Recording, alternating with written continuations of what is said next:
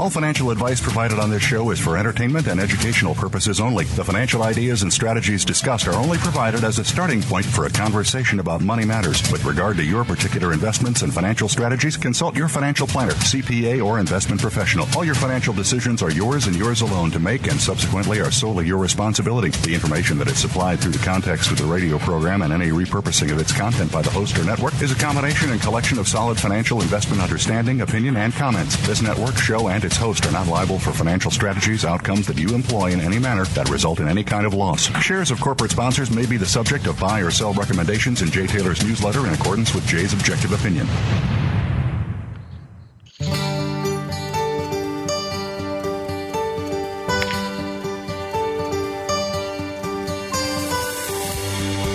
Welcome to Turning Hard Times into Good Times with your host, Jay Taylor.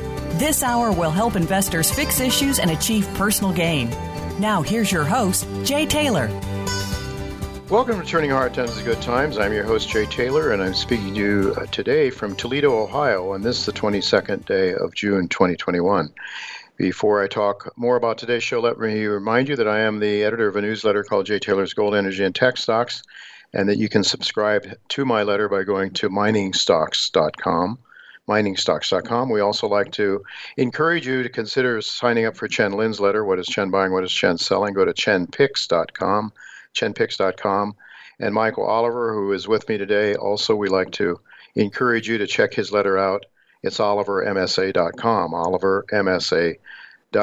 I do want to thank all of you for listening to this show, making it one of the more popular shows in the Voice America Business Channel. Also want to invite you to keep sending along whatever comments you have about our show to questionsfortaylor@gmail.com, questions, the number 4, taylor@gmail.com. We also do want to thank our sponsors for making this show economically viable, because without them, there would be no show.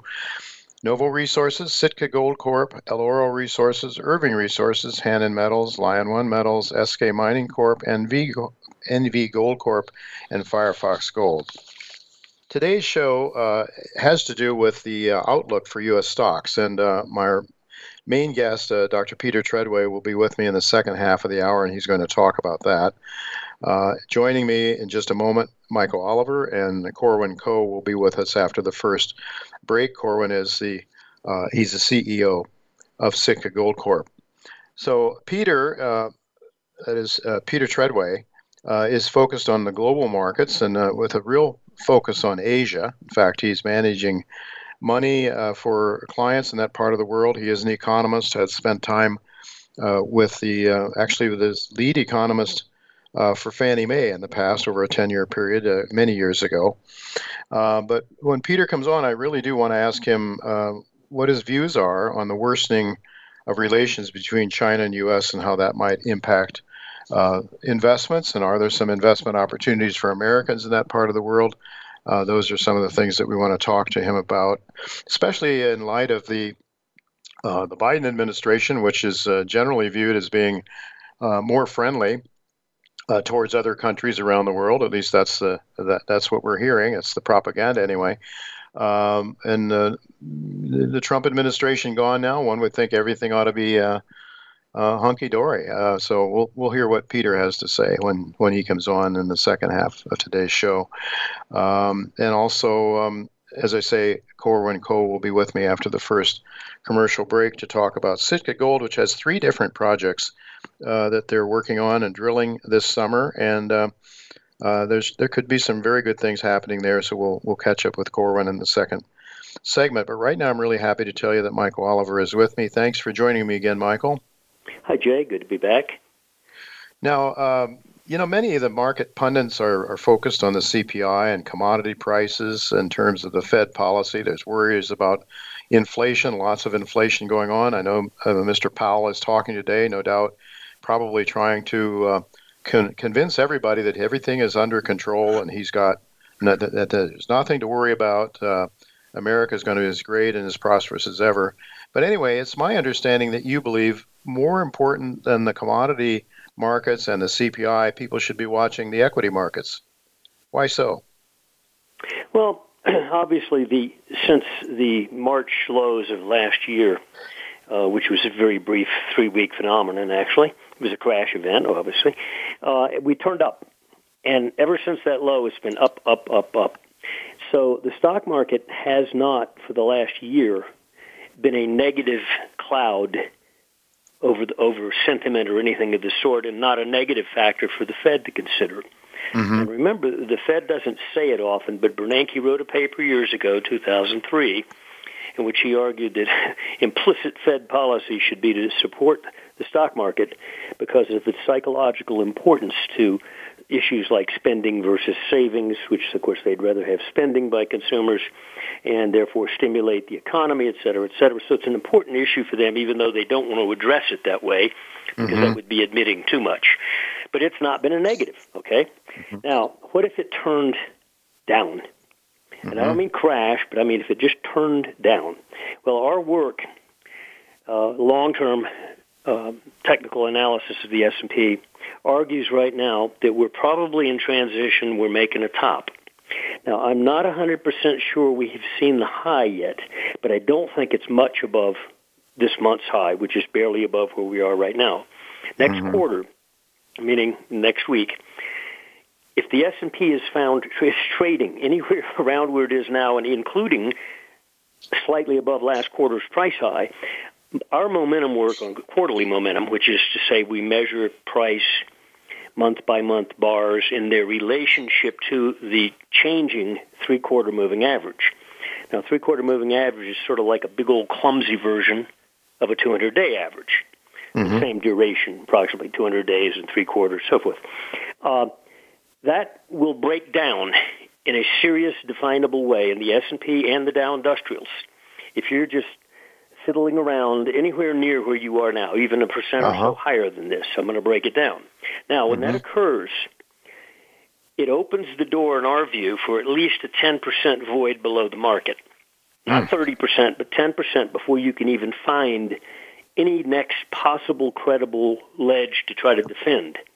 Now, even a 10% drop is dramatic right now. If you look at the chart, sure, since, absolutely, that would jolt people. It would cause confidence to wane rapidly.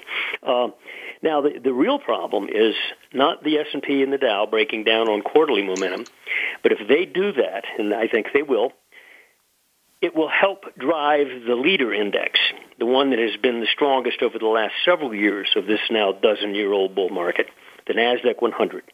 And if you break the NASDAQ 100's annual momentum, which I would argue if you break the S&P through its quarterly and the Dow through its quarterly, highly likely their downdraft will escort the NASDAQ down through its structure, which will engage its annual momentum into a negative trend.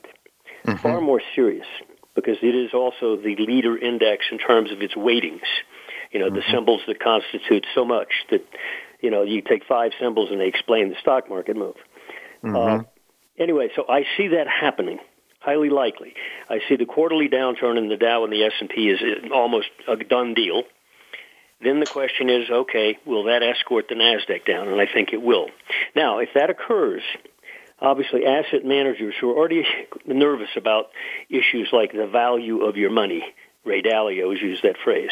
Don't worry about the value of your stock. Look at the value of the underlying money unit, which he's concerned is of course, disintegrating.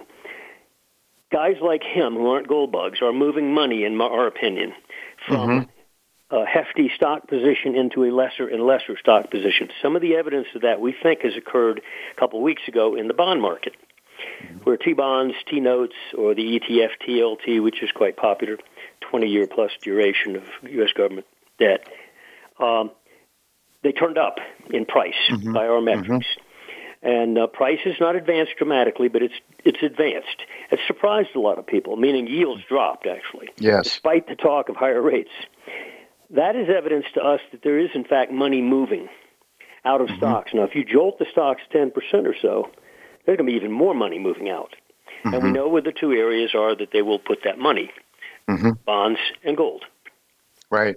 And I think, therefore, if you're long gold and concerned about the resumption of the upside, I'd be watching the stock market for negatives on the downside.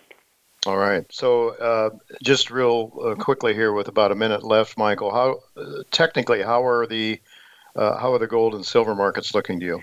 I think that sell-off we had last week was basically it. It lasted about 5 to 6 daylight trading hours.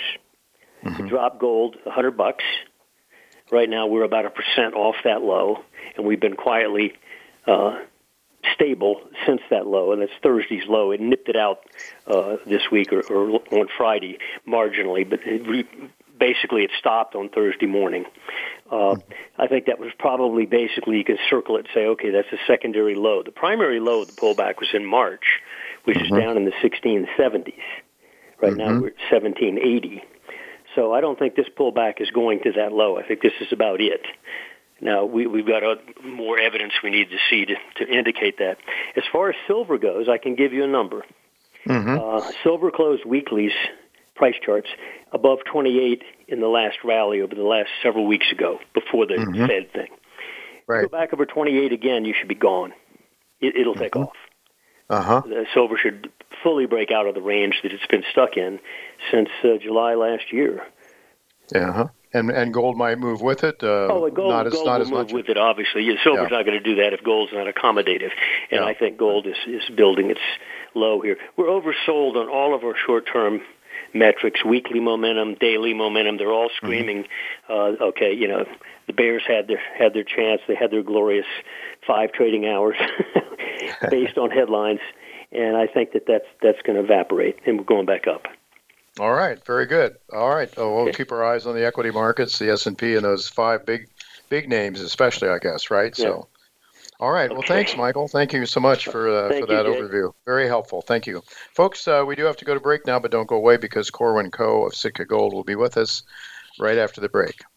Become our friend on Facebook. Post your thoughts about our shows and network on our timeline. Visit facebook.com/Voice America.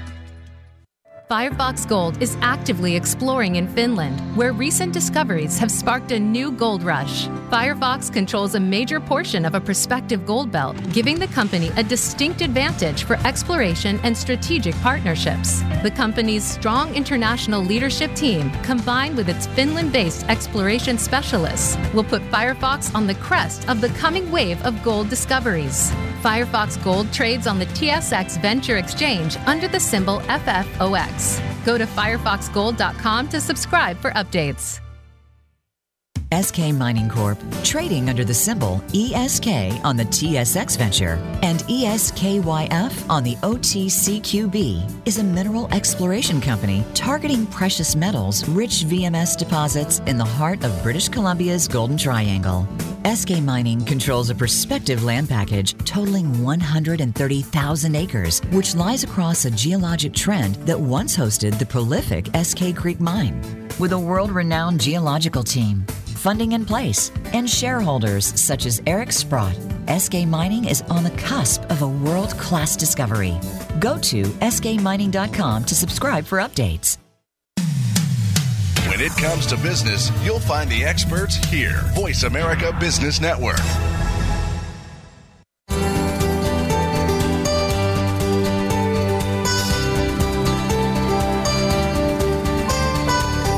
You're listening to Turning Hard Times into Good Times with your host, Jay Taylor. If you have a question or comment about today's show, Jay would love to hear from you at 1-866-472-5790. That's 1-866-472-5790. You can also send an email to questionsfortaylor@gmail.com. That's questions, the number 4, Taylor@gmail.com. Now, back to our program. Welcome back to Turning Hard Times to Good Times. I'm your host, Jay Taylor, and I'm really happy to tell you that I'm here with Corwin Coe. He is the CEO and a board member of Sitka Gold. It's a company that has 3 projects that are all being explored with drill holes. I think all 3 of them have drill projects going this summer, this year, and so it's really good to have Corwin with me today to give us an update on what I think are some pretty exciting stories. Sitka trades SIG in Canada. You can buy it in the U.S. as I have under SITKF. 110.4 million shares out. I saw it trading at around 15.5 cents in Canadian money today, giving it a minuscule market cap of 17 million. And that's good news for those of you looking to buy inexpensive shares with some good exploration prospects. So, Corwin, thank you so much for joining me again. Thank you, Jay. Yeah, it's good to have you with us again, and I should, for those who might not be familiar with you, let people know that you have an engineering background. You're a professional geologist. You've had some real success under your belt, deposits, and you put a couple of mines into production. So you've had a lot of experience, which is one of the most important things that investors should be aware of. Good experience. As I recall, last year was your real first year that you drilled on your RC property in the Yukon, and it was a pretty short season, but you had some pretty good results, as I recall, and you were quite excited about it. They weren't maybe the highest blockbuster numbers we saw from some other companies, but as a geologist, they look pretty good to you. So, what can you tell us about your objectives for this year's drill program? And I know you're very excited about the RC, so tell us about it.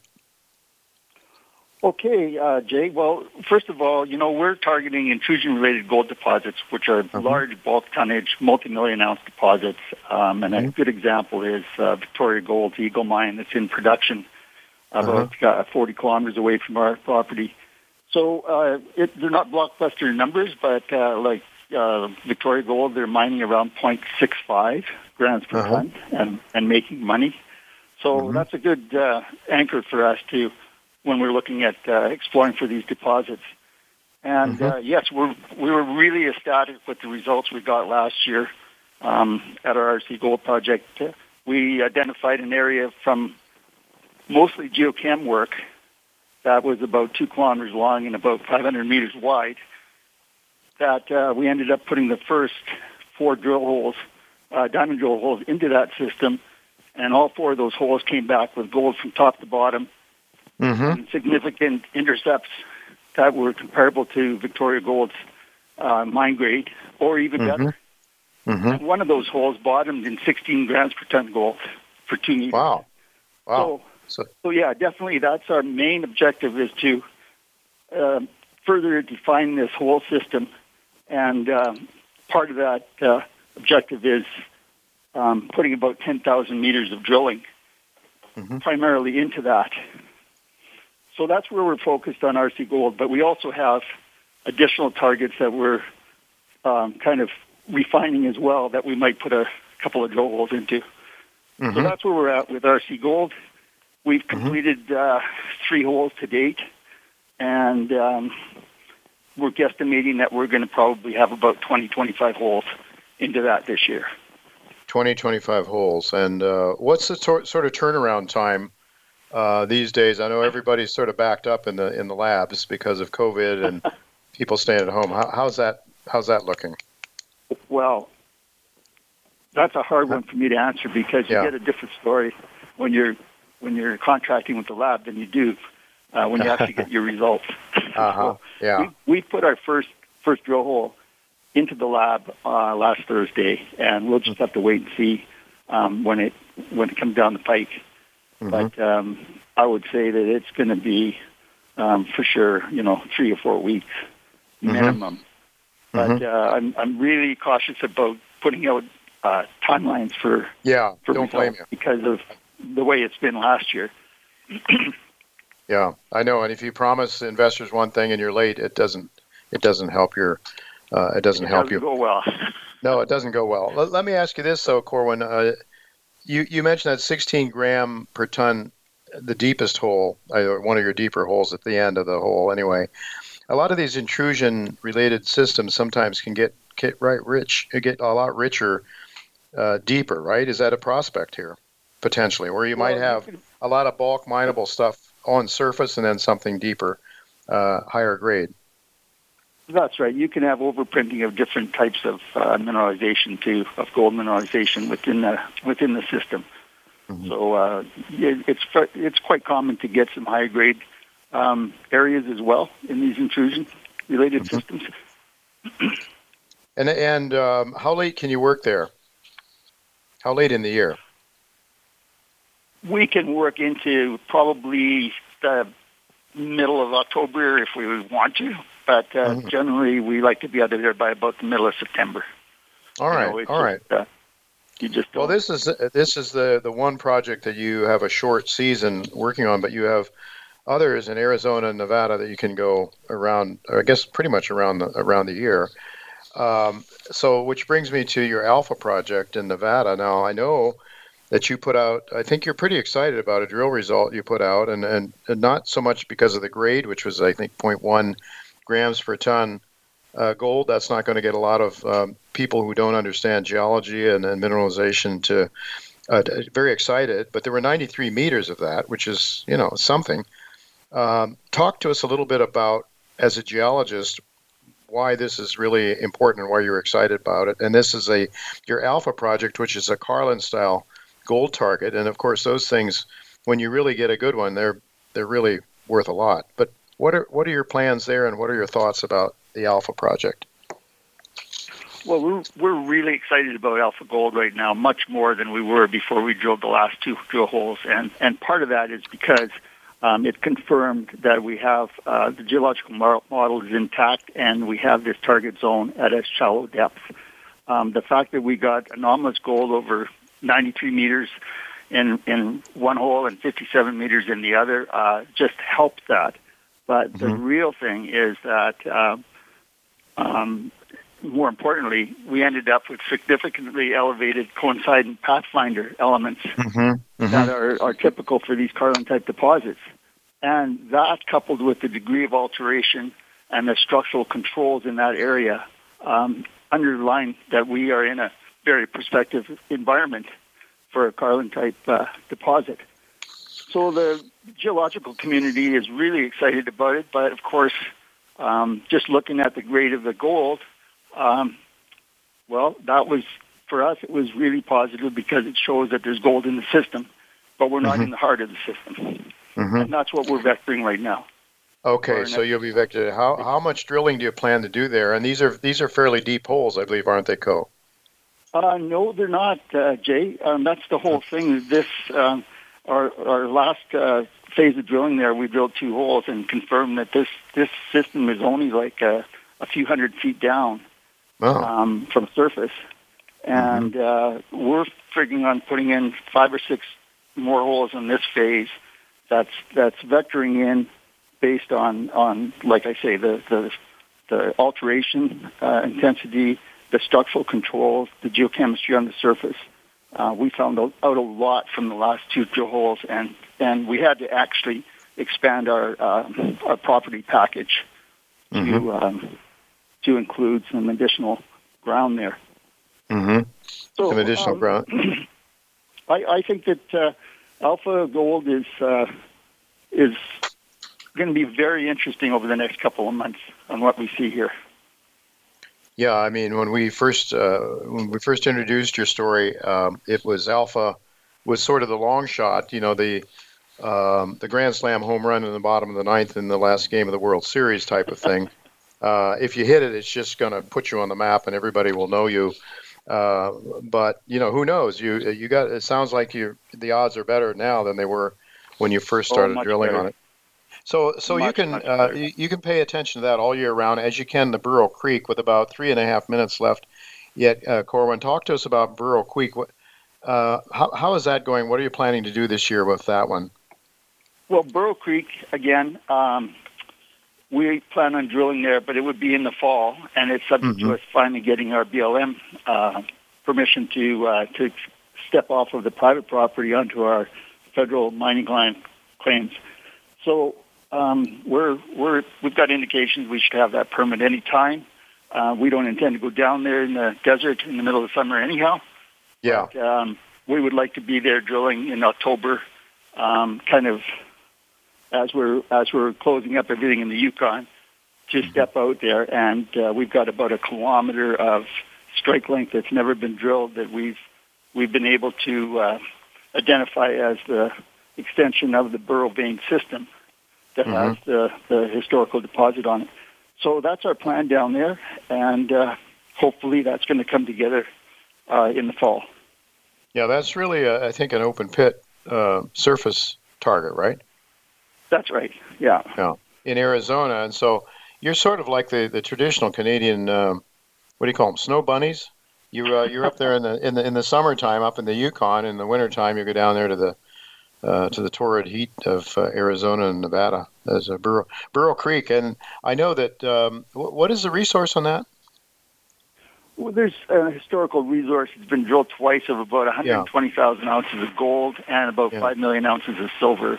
Yeah. And the grade's about 0.6 grams per ton in the gold and about 1.5 ounces or 45 grams per ton silver. Mm-hmm. So all right. It's definitely very attractive at these prices today. Right, and so that resource is from just a small portion of the structure, I think. That's right.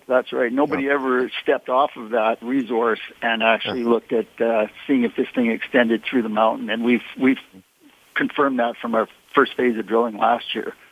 That yes, it does. So, and how? Good. So BLM permits, and you'll be off to doing some drilling there in the fall, hopefully. How well funded are you for all these programs? Well, we did a financing in March and raised $6.4 million. And on top of that, we had some money in the Treasury as well, and also there was some warrants taken down. So we're very well financed. The Treasury's pretty good. We're planning on spending about $3 million in the Yukon and our Canadian properties, and about another $1 million down in Nevada and Arizona. That's our budget. So it's going to leave us with a surplus of at least a couple $1 million at the end of the year. So we're not looking at going to the market for any financing in the foreseeable future. All right. So hopefully when you do go to the market again, and that's likely going to have to happen sometime, you're going to do it at a much higher price, I would guess. I think you're going to hit on one of these. I would guess too. That's my hope. That's why I'm holding your shares. So I know you can't promise anything, but that's our hope. So anyway, it's really good. I guess then people should just be watching for news releases and assays and over the next several months. The major drivers are going to be the drilling and the assay results for sure. And there is the possibility as well that we refine some of our new targets at RC and have another discovery there. So there will be a lot of information coming down the pipe between Alpha and RC drilling for sure over the next few months. All right. Very good. Well, we'll look to keep up with you. That's for sure. Cor, thank you so much for being with us again, and we'll hope to do it. Hope to do it again sometime. All right. Very good. Well, folks, that is we do have to go to break now, but don't go away because Peter Treadway will be with us talk about his views on the equity markets as well as the Asian, U.S. and Asian situation and the markets and prospects for investing in that part of the world. So don't go away. We'll be right back with Peter Treadway. Follow us on Twitter at VoiceAmericaTRN. Get the lowdown on guests, new shows, and your favorites. That's VoiceAmericaTRN. Lion One Metals is focused on high-grade gold in Fiji, led by legendary Canadian financier Walter Barakoff.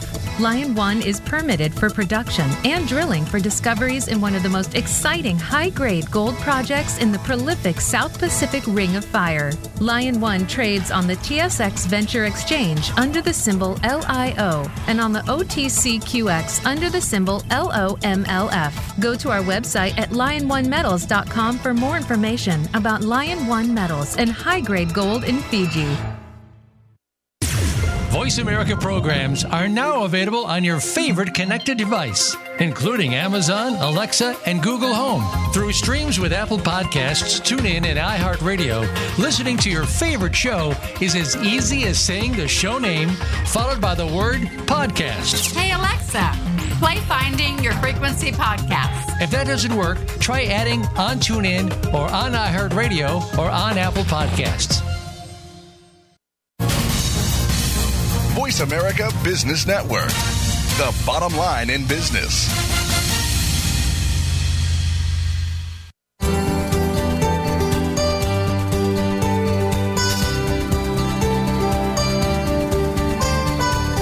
You're listening to Turning Hard Times into Good Times with your host, Jay Taylor. If you have a question or comment about today's show, Jay would love to hear from you at 1-866-472-5790. That's 1-866-472-5790. You can also send an email to questionsfortaylor@gmail.com. That's questions, 4, Taylor@gmail.com.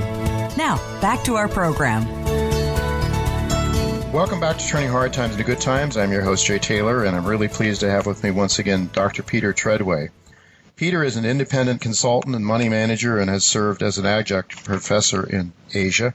He is currently a principal of Historical Analytics, LLC. It's a consulting and investment management firm dedicated to global portfolio management with a focus on Asia. Its investment approach is based on Dr. Treadway's Wall Street experience.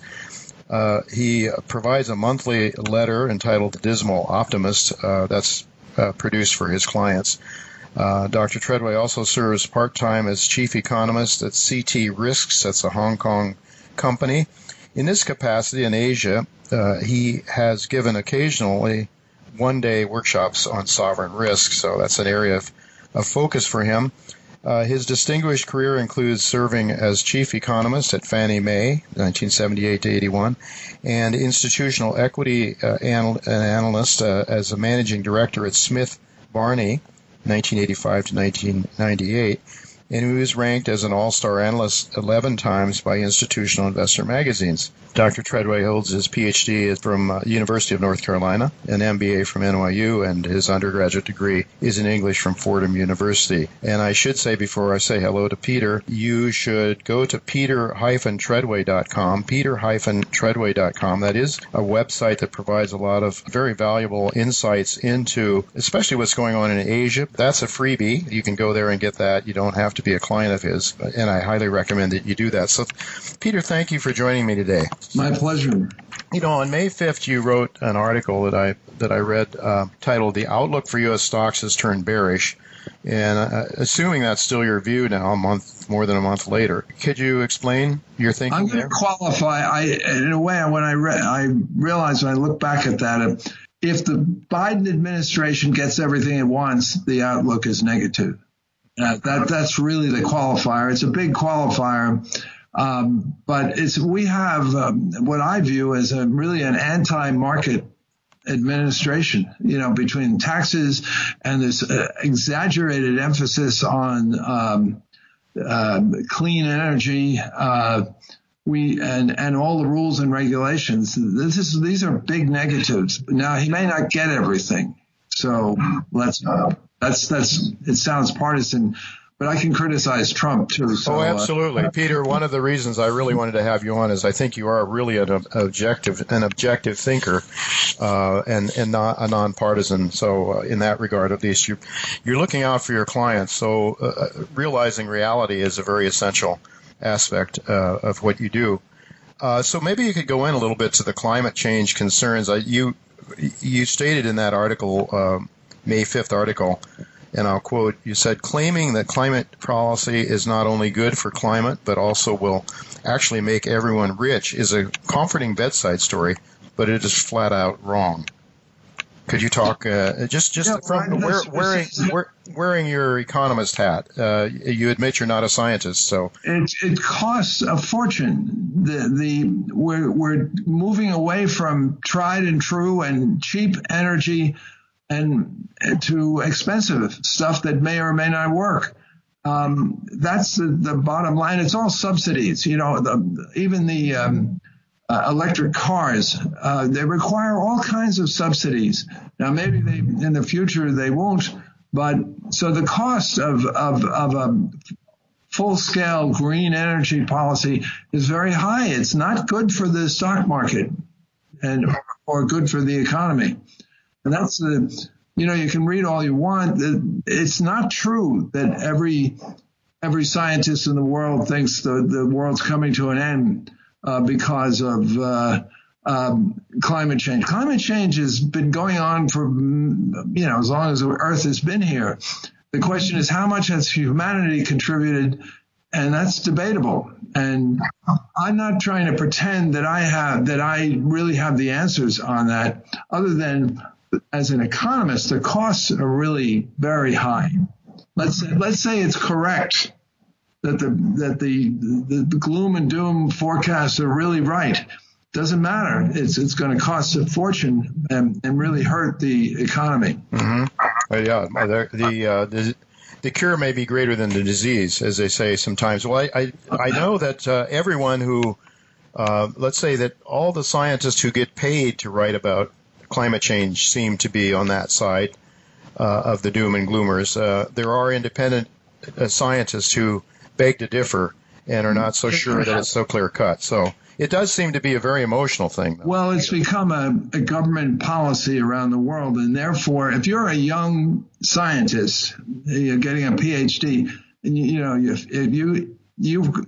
got to be on board. Exactly, that's the point. This is true for a number of things, but it's really there's been a government takeover of research that started really in the post-war period, and they have to go with the usually. There are a number of books, mostly by people who are older and either retired or totally tenured. Yeah.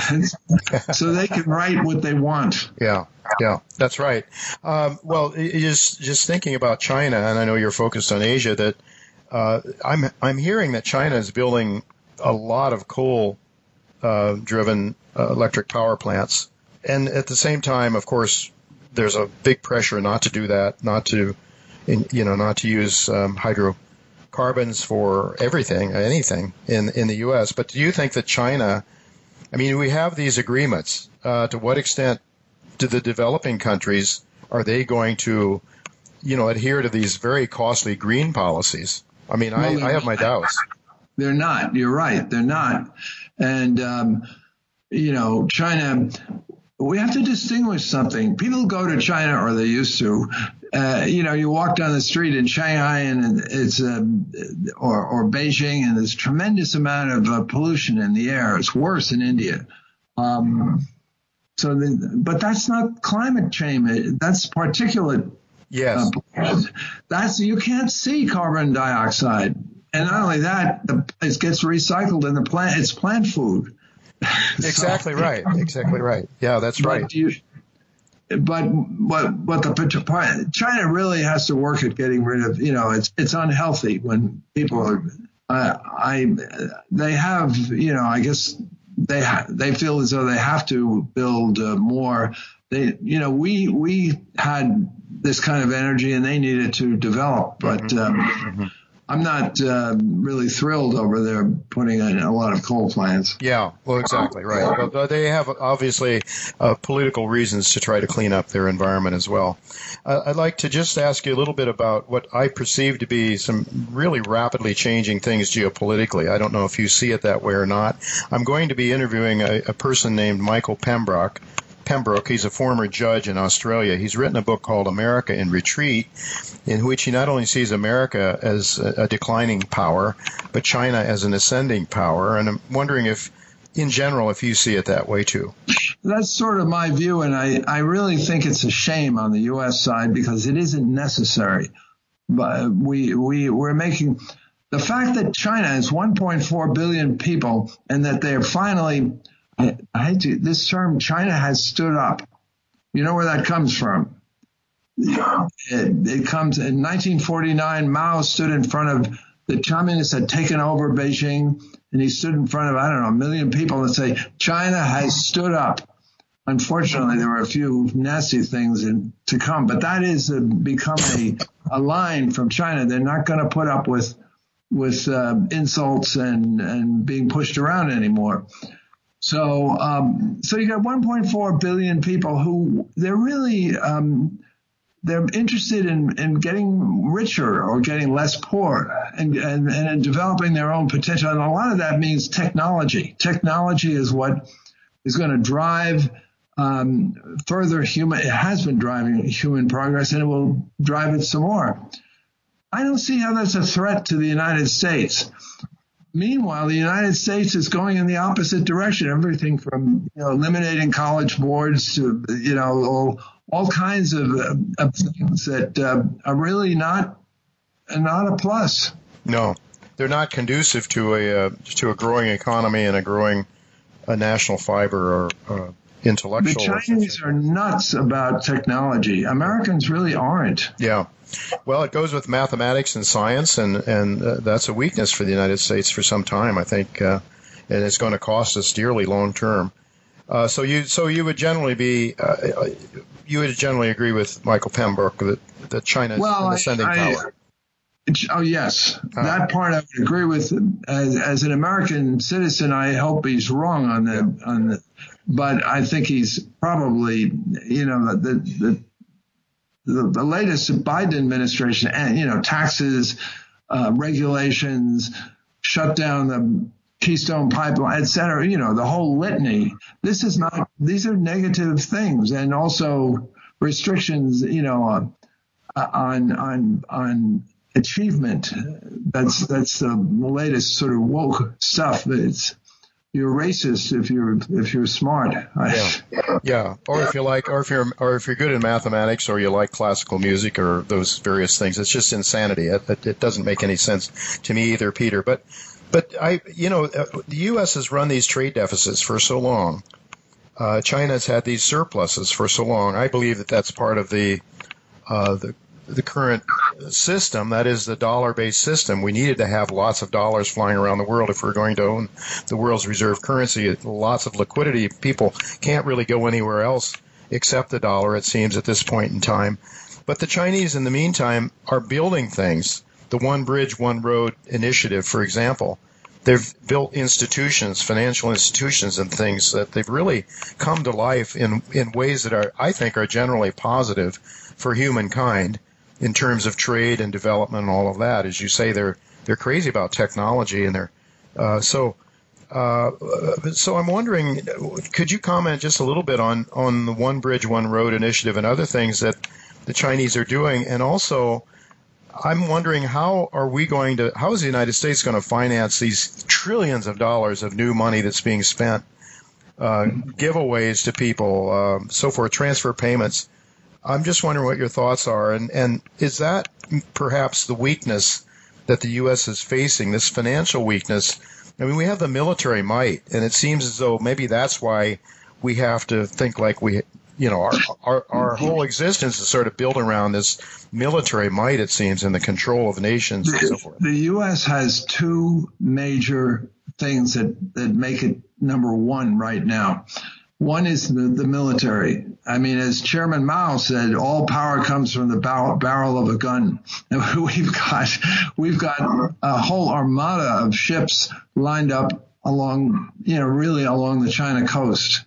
They don't have any, which is, that's number one. And the other one is the dollar. As long as the dollar is the chief reserve, we have tremendous power, because, with companies that if they do something we don't like, the dollar has to clear through, all of the dollars clear through New York. We can shut them down. And we did that. It was interesting years ago with the Standard Chartered Bank. The CEO was told that the U.S. was going to fine them for violating American sanctions, I think, against Iran. Mm-hmm. And he said, this is BS. We're not going to. But then his lawyers told him, you clear through the U.S., they can put you out of business tomorrow. Right. So as long as we have that power, we have tremendous. That's what makes. We can tell Taiwan Semiconductor not to export to Huawei, because we can shut down Taiwan, although I don't think we really would want to do that. But we have a certain power between the military and the dollar. We have a hold over them. Yeah. For now. Mm-hmm. But Peter, I think also the Chinese and the Russians too have tried to develop an alternative to the SWIFT system so that they could transfer money around the globe without going through New York. Isn't there something to that? There's some development along those lines? It's a sort of first step. But I mean, what has to happen is that the Chinese currency becomes a real rival to the dollar. And it can only be a real rival if it's fully convertible, and it's not. So although the Stock Connect program in Hong Kong, if you're familiar with that, is certainly a step in the right direction. They bored a hole in the Chinese exchange wall, but that's what has to happen. China really cannot compete with the U.S. until they have a fully convertible currency. And, this move to a digital currency these are all steps in the right direction from China's point of view, but they've still got much further to go. I just wonder, what will it take for that to happen? Continued growth of the Chinese economy and also the Stock Connect program being more successful in Hong Kong. There's not just one thing. And I always call them the comrades have to let go. I mean, there is something in China, that it's a very top-down system in China. And it's been that way for 4,000 years. But they have to let go. And there are people in China arguing for that. But so far they haven't. Well, change is different sometimes. Peter, I want to ask you then, from an American's point of view, with about 5 minutes left here or so, what about the future for Americans investing in Asia? And I know Asia's a big place. There's lots of different countries and probably. Well, I think Americans should look at Asia for investment. However, the number one place is China.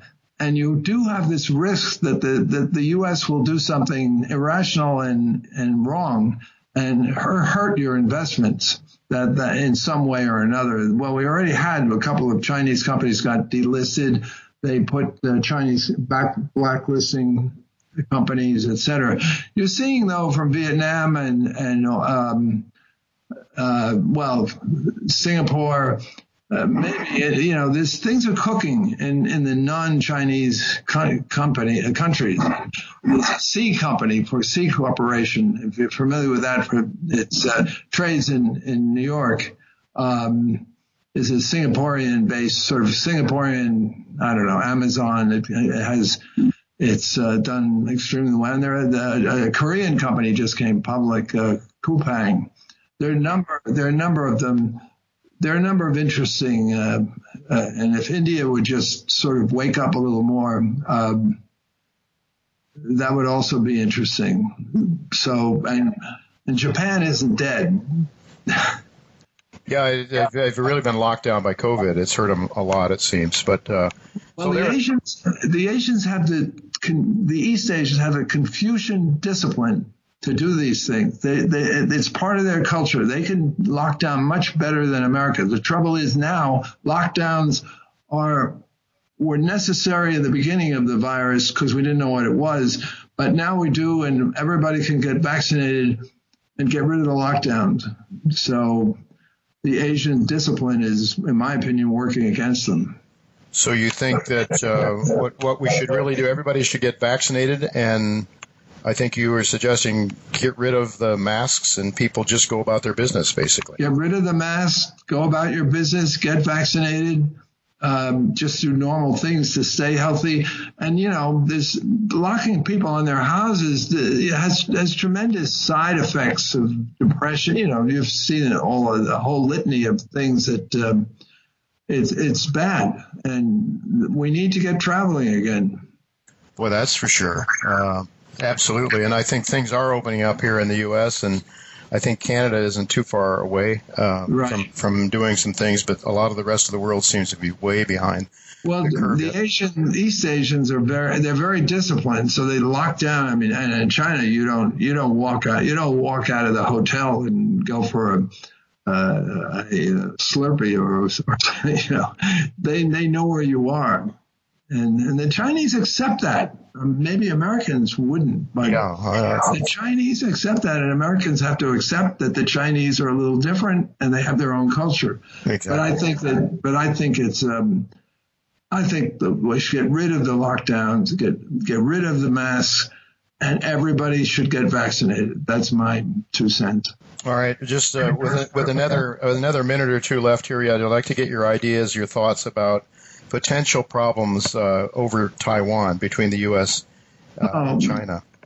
Two countries, well, Taiwan isn't officially a country. The two places in the world that the United States has tremendous interest, economic interest. One is Israel and one is Taiwan. We depend on Taiwan Semiconductor to produce chips. But Taiwan is historically part of China. And we interfered in the Chinese Civil War. We prevented the Chinese from attacking Taiwan during the Korean War. And it's really my recommendation in one of my letters is to just let the current situation kick this one down the road, because nobody has a solution for this, because the people of Taiwan don't want to become part of China, majority. So it's damned if you do and damned if you don't. We shouldn't be pushing the Chinese. If we cut off all of the Taiwanese exports to China, we're putting ourselves in the same position that we did with the Japanese, which we cut off oil and supplies to Japan. Right. And they attacked Pearl Harbor. It was an insane thing to do, but they did it. Exactly. And the Chinese might be incentivized to attack Taiwan.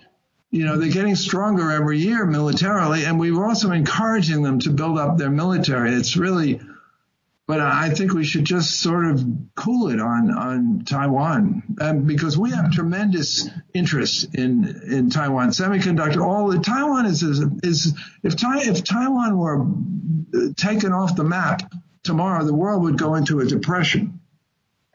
There are a lot of countries which could go away and no one would care. I don't want to name them, but not Taiwan. I shouldn't call it a country. The comrades will be after me. But Well, I hear what you're saying, Peter. Great insights. I want to thank you so much for spending time with us today, and I hope we can do this some more, because you do have a unique perspective. I think, you're an American, so you see what goes on here. You understand our culture, but you're, I believe, married to a Chinese lady, so obviously you know the Chinese side of things and the way they think. And most of us don't have the advantage of both experiences. So I want to thank you so much, Peter, for being with us, and we'll look to do pleasure. it. Well, that's all the time we have for this week, folks. Next week, my guest will be Ron Stoefferle, who co-authors the best annual book on gold titled In Gold We Trust. He'll be with me then next week. And also Dr. Quinton Henning will join me to talk about the emerging world-class gold-rich polymetallic project in British Columbia that is being explored and developed by SK Mining Corp. Until then, goodbye and God's blessings to you.